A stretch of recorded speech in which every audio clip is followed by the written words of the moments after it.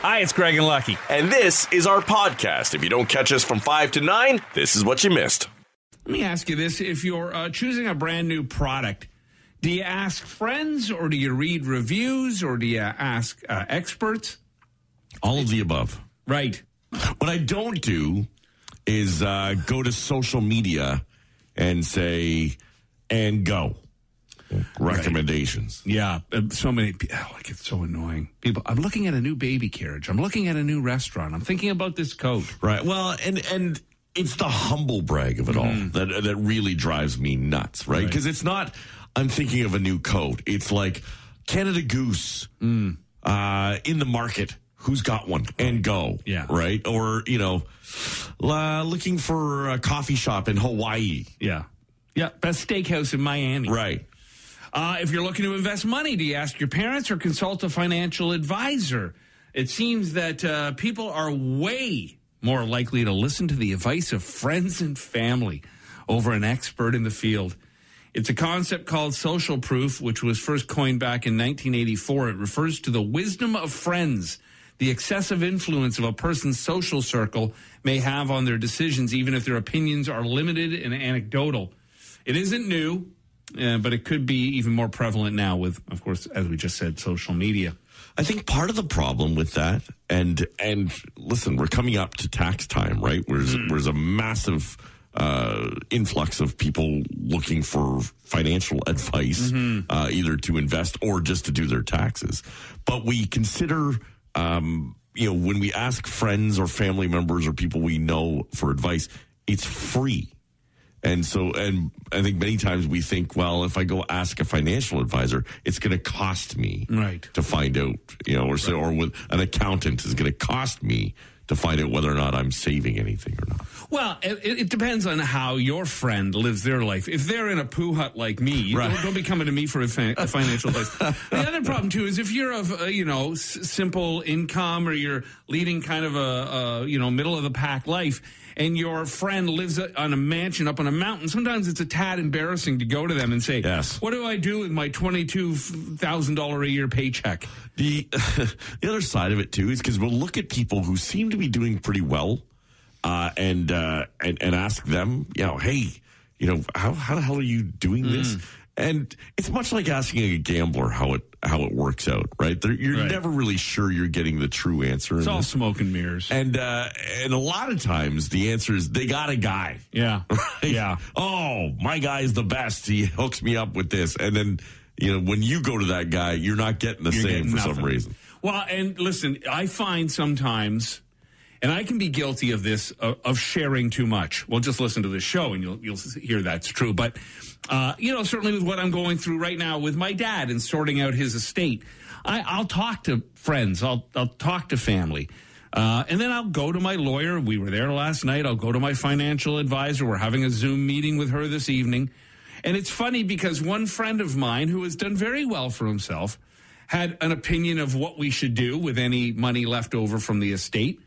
We're at the lawyer's last night. It comes up. He's got a completely different opinion of what we should do. I mean, a little bit of what the other guy said, but more of other stuff. And then tonight, the financial advisor is probably going to have a completely different view on the whole thing. And so sometimes I think to myself, you know what? I should just shut up and make my own decision and lay with the mistakes I make or don't make. Yeah. Because it's much like, and this has always driven me crazy, if you're going through home renovations, if you have anybody come in and do any renos in your house, there's always going to be somebody else who comes in to fix or do something else. And they're always going to mock what the other person did. Right. Like we had our whole upstairs done, and then we were having new air conditioning put in very early on. And the HVAC guy comes in and he's like, okay, where's your cold air return up here? And I'm like, oh, it's just down there. Well, that's a small cold air return. Yeah. I'm like, oh. Who did this? Yeah, now I feel like an idiot, And so I feel like with sorting through all of this, at some point my head's just going to be spinning because I'm going to be like, I don't know what the hell to do here. I'll just stick it in a shoebox under my bed. I don't know what else to do. Can you stick debt there? How does that work? Yeah, in some ways it would be a lot easier. Right, yeah. Yeah, and then you go to some people and they'll tell you to basically pull a weekend at Bernie's for a while and, get everything signed over. Like, it's funny, like with the lawyer, my dad had a car and all these other things. And he's like, just grab the car and bring it home. Like, well, I don't know. Isn't it like don't we have to leave it as part of the estate? And I don't know. It's because I guess lawyers see this stuff every day, all the time. So it's just day in and day out to them. We also like the advice of friends because of the simplicity of it. We prefer a simple option rather than digging through an answer that has complexity. Even if the complexity it has more information, more realistic, more balance. Mm-hmm. Sometimes, like someone will say, like a financial advisor or a lawyer will say, well, why don't we'll move it over here for 6 months, and then we're going to do this with it, and then we're going to do that, or let's rent the property out for a year and a half, and then and you're just like, oh, I just want my money out. Yeah, I just want my cash. Right. I just want to pay off the debt I have. You ever notice, especially when it comes to the friends we have on social media, and I put those in air quotes, because a lot of times it's just acquaintances that we might know, but we keep a very wide variety because we like to have the ones that seem successful to us because we can say, hey, I'm friends with that person and I'm doing all right. And then we like to have a few that are way down below us on our own spectrum. Because we're like, hey, at least I'm not living like that. Well, this is another example of people having way too much time on their hand. There's an argument online right now about what you call the two ends on a loaf of bread. Okay. I've always known them just to be the crust. But some say they call it the heel. The heel, I've heard that, yeah. The end piece, the end bread, the end slice, the butt, or crust end. Do you ever use them, like other than for stuffing? When I'm incredibly desperate. Right. And like the lovely Maria will make a sandwich out of the crust. She has no problem with it. Actually, sometimes prefers it. We should be fine with it. We're so weird with crust on bread because, like, when you get a nice, fresh baked loaf of bread and the topping is all crispy and hard, we love that. Right. But on sliced bread, there are so many, especially children, who hate that crust. Mm-hmm. And I'm fine with it now, but I think there was a time that I would kind of avoid it. I'd eat around it. Yeah. I guess at times I'm the same with crust with pizza. Like I don't like that being my last bite. Mm-hmm. And there's times where I'll actually like turn the slice around so that I eat the crust before I eat the last bite of topping. Yeah. Let me ask you this: with your OCD, if there's a loaf of bread, will you go to the middle, or do you always eat from one end to the other? Probably one end to the other because I want the slices to be the same size when I'm making a sandwich.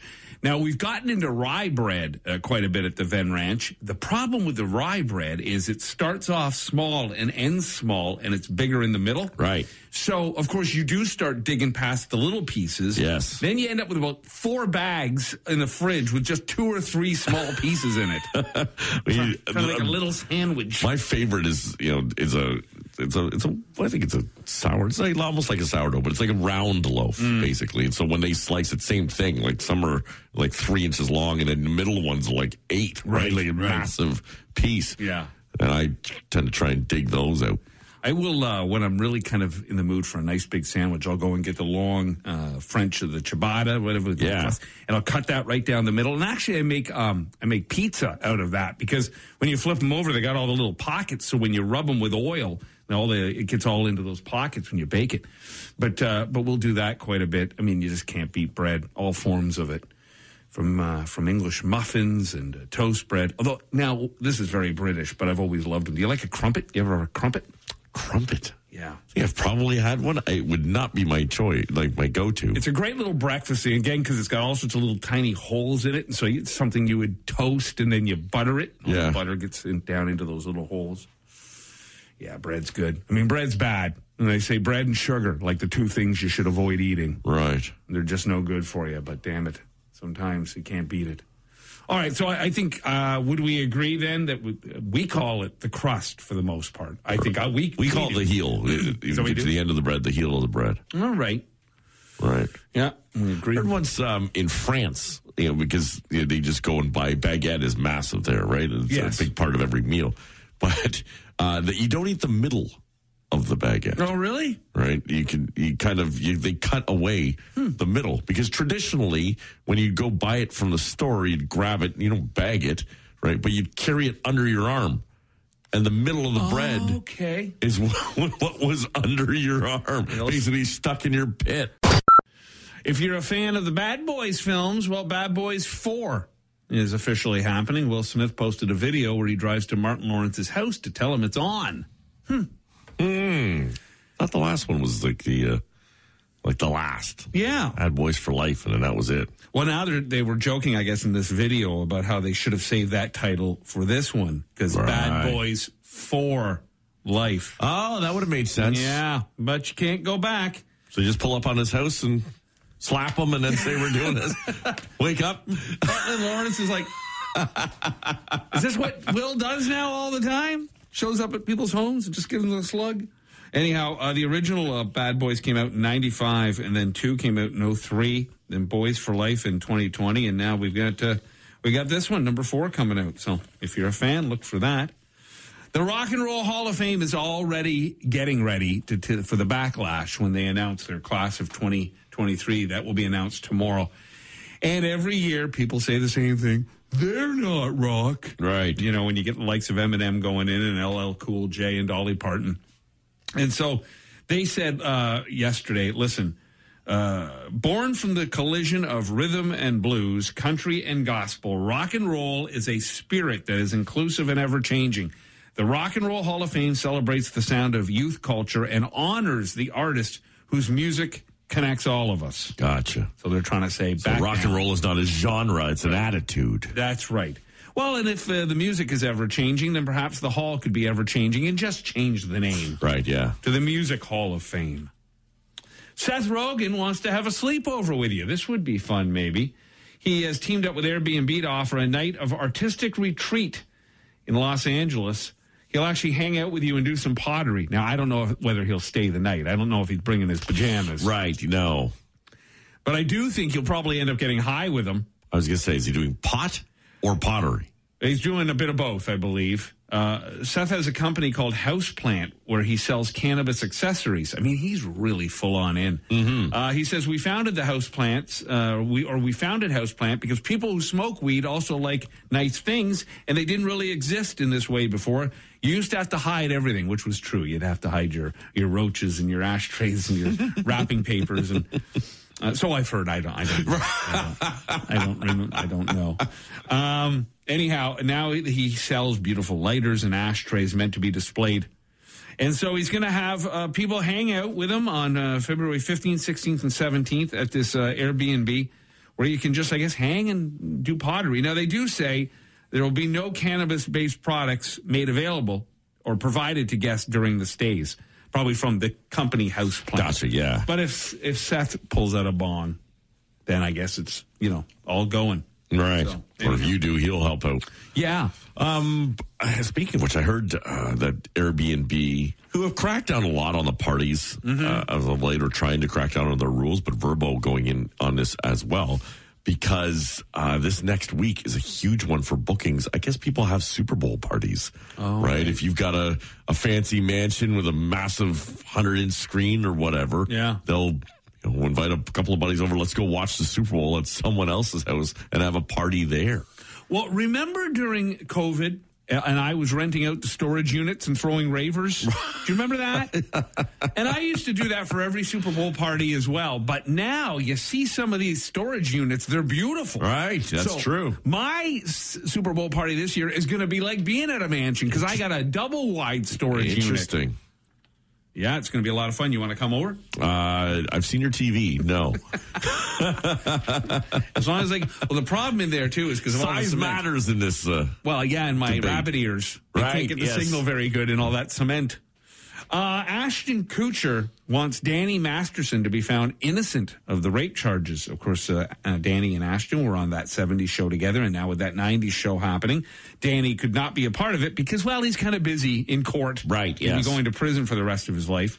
But Ashton Kutcher hopes Danny is innocent, and it sounds like he believes he is. They're still in touch. He says, ultimately, I can't know. I'm not the judge. I'm not the jury. I'm not the victim. I'm not the accused. So in this case, I don't have a space to comment. I just don't know. He says, if he's found guilty, he's guilty. But he says, I really, I believe him and the things he says to me. So it's all you can really say, though, right? Yeah. Like when asked for comment about something like that, just, hey, I hope he's innocent. Yeah, he said it's interesting that on that 70s show, Danny was the industry veteran among the young cast, and he kept them all in line. Ashton says Danny told the rest of them, one effing rule, don't do anything effing stupid, and don't F this up, because if you F it up, you'll F it up for everybody. Ooh. And if he's going to prison, he F'd it up real bad. Right. So, Paul Rudd, everybody always talks about Paul Rudd and how young he looks, and he's probably mid-50s now, I think. I guess more than anything, his look hasn't changed at all. Right. Well, he says sleep is his key to a youthful look. Okay. 8 hours of sleep a night, he claims he gets. Must be nice. Yeah. In an interview, he said, the 8 hours of sleep, my diet, some weights, some cardio. The most important part of training is sleep. People, he says, will set their alarm and then sleep for 4 hours, and they'll get up so they can just train. And that's like Mark Wahlberg, right? That's exactly his routine. And then he prays, and he's got a whole thing going on.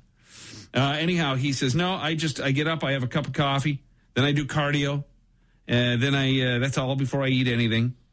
And he says, when it comes to eating, I have eggs every day, a lot of salmon, drink protein shakes, and it's protein and water, no fruit. Right. Now, look, hopefully Paul Rudd isn't like Tom Brady and Gisele Bündchen were preaching a lifestyle, and then you realize they got trainers and cooks all living in the house. Yes. You know. Well, and he's got time to do that, apparently. Yeah.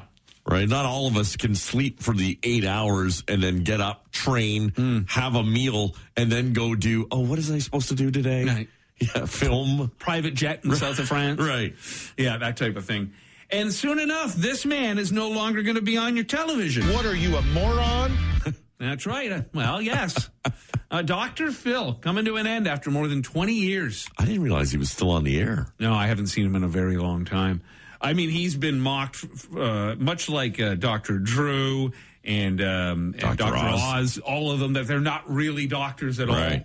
Anyhow, he says the show has helped thousands of guests and millions of viewers through everything from addiction and marriage to mental wellness and raising children. Has done a few good things for his pockets as well. Oh, though. it certainly has. And Oprah's, because I think she's a producer of it. Oh, okay. She found him, right? She brought him on her show in the 90s. He says, it's been an incredible chapter of my life and career, but while I'm moving on from daytime, there's so much more I wish I could do. I'm not quite sure how he helped millions of viewers with addiction, marriage, and mental wellness by calling them morons. What are you, a moron? Rock Mornings with Craig Venn and Lucky. 94.9 The Rock. We're just not meant to live like this. And I say it every year when we get around to this type of weather. What are we doing with our lives? Right. Like, I mean, Canada's a great country, and live in Ontario and GTA and all that, all good things. But we really shouldn't be living like this. It makes no sense. There's a story in the news today about a decision that was made by a judge in Kitchener that really could affect Toronto, basically saying that people in the Charter of Rights and Freedoms in Canada have the right to shelter themselves outside when there's no accessible and available indoor spaces. Like there is a right to shelter. And it really comes into play. The city of Toronto has to worry about it because they've blown up homeless encampments, the tent in parks, right? Yep. But when weather gets like this, I do find it amazing that there are people who bear this and live outside and don't have a place to live. And having been to Winnipeg this year, how crazy it is that if you were homeless that you would not find a way out of Winnipeg, where I think earlier this week it was minus 30 as the high. It's unreal. Well, yeah, I don't know how many people who are homeless can find their way out of anything. It's not like they can catch a bus or take a train somewhere, and they're not walking out of Winnipeg. So they are pretty much trapped. And so many homeless people say the shelters are so dangerous because there's not just homeless people, there's homeless people with mental health issues. Right. And so they're afraid of being attacked and beaten. And So they'd rather risk it on the street than, and you know, that it's just also sad. And you'll see somebody, you know, even in moderate temperatures lying outside under a blanket over a grate. And it's unbelievably sad. No, and I don't know now what will happen if this judge in Kitchener has done that. Maybe all these parks and tents and all of that will start cropping up again around Toronto. Who knows? But it's just going to be incredibly cold over the next few days by Friday, like down around minus 30 with the wind chill. We're at minus 19 with the wind chill right now. I mean, we can look at it. If we don't mention the wind chill, like if we just try to avoid that, it's still minus 13. Yeah. You know. You still have to go outside. Yeah. Yeah. It becomes just, and just, there's a level of cold where it's just, you can't move. Like No. It's pointless. We were talking to David, our youngest, who's up in Nunavut. And, I was thinking about him when we started talking about this. This has got to be a normal day there. well, it's more minus 45 up there. Cow. And he said, going from his car, he's got to have his, you know, everything on, gloves, hat, the whole deal. But he's got to take off his gloves to get his key in the door of his apartment. And in that, whatever time that takes, he can feel his hands freezing. And that's mere seconds. Yeah. So imagine being stuck outside. I mean, this stuff will kill you, you know. The hot weather is no good for some, and I get that. But this stuff will kill you. And, you know, there's a friend of mine I have on social media who does a lot of testing of cars and reviewing, and specifically electric cars. And one of the questions that has arisen is what happens in temperatures like this to electric cars? Their batteries, can they hold a charge in freezing temperatures like this? Can they be charged at the same rate or at a decent rate in temperatures like this when you need, you know, those fast charging systems where you don't really pull over, wait half an hour, and have it charge itself up? You know, what happens when it gets to like minus 30? Because if we want to go the way of the electric vehicle, this is something we got to get used to. So has his research said, electric batteries can't hold up? Or Not that they can't, but they drop off in performance. Well, and a lot of times in a bad situation, like remember a couple of years ago, that big storm on the 402 heading to Sarnia where people were stranded in ditches. And, you know, you want your car not only running, you want the heat working, you want the radio going so you can get updates on what's happening. And, if you've got to start shutting stuff down in the car to preserve the battery. I do remember that after that accident, that was a few years ago, that, you know, there's one person, there were a couple of people, I think, that died who got out of their cars or were just stuck. And one of the lessons that they had said coming out of that is just a single candle in your car will give you enough warmth to stay alive. Amazing. And I never heard that before, and it stuck with me after that one. And I think, you know, like Adrian had packed a candle in the glove box somewhere, where it's just, you know, to think that would provide enough heat, but that's all you needed. In her car, there's a big, beautiful, one of those nice scented candles. In yours, a birthday candle. Here's something pleasant to talk about on this Wednesday morning. The odds of dying from various accidents. Wow. Yeah. All right. Like, for example, 101 to 1 that you will die in a motor vehicle accident. 101 to 1. Right. 798 to 1 with complications of medical or surgical care. Okay. 1,606 to 1 alcohol poisoning. Yeah. Your odds a little better than that. 1,825 to 1 accidental building fire. They go on and on like this. The final one they have is 138,849 to 1 of lightning striking you. Okay, that's a rare one. Yeah. But I thought this was interesting. So they also did this. They said, it won't kill you, but here's your odds on it. 33,294 and 800 to 1 to win Lotto Max. Now, the funny thing about that is the odds of dying in an airplane crash are 11,756 to 1, meaning you're more likely to die in an airplane crash than you are to win a Lotto Max. Yes. So, but we keep on buying our tickets. Yeah. what was that? 1 in 30, 33 million? Is that what that was? Yeah. It's they're long odds. Yeah, they really are. And then the problem with the Lotterio, of course, is you buy 6 numbers and you get 5 of them and you get $40. Right. One more number and you're a millionaire. Yeah. I think I got 4 numbers not too long ago. And it was like $50. Like, wow. Can't we split that? They used to say, like, instead of having, and now they have the different millions draws and all that, right? Because bonus draws. Yeah, when it gets to like the 70 million and all that stuff, why don't you break it down and give a lot more people $1 million than one person 70 million? But they could also do that with the get 5 numbers out of 6 or 4. Like, if it's $1 million and you get 5 out of 6, I don't know, give them $200,000. You know what I mean? Something more than $1,500. Yeah. Right. Well, of course, me and my lottery habits. When I was in Denver, that big Powerball was going, or mega jackpot. It was up almost like 1.8 billion or something like that is what it was working out to. So I had to venture my way to buy a ticket. Yeah, even just for the fun of it. And it's a $2 ticket, right? Like crazy for I think it's 1.4 billion US. Yeah.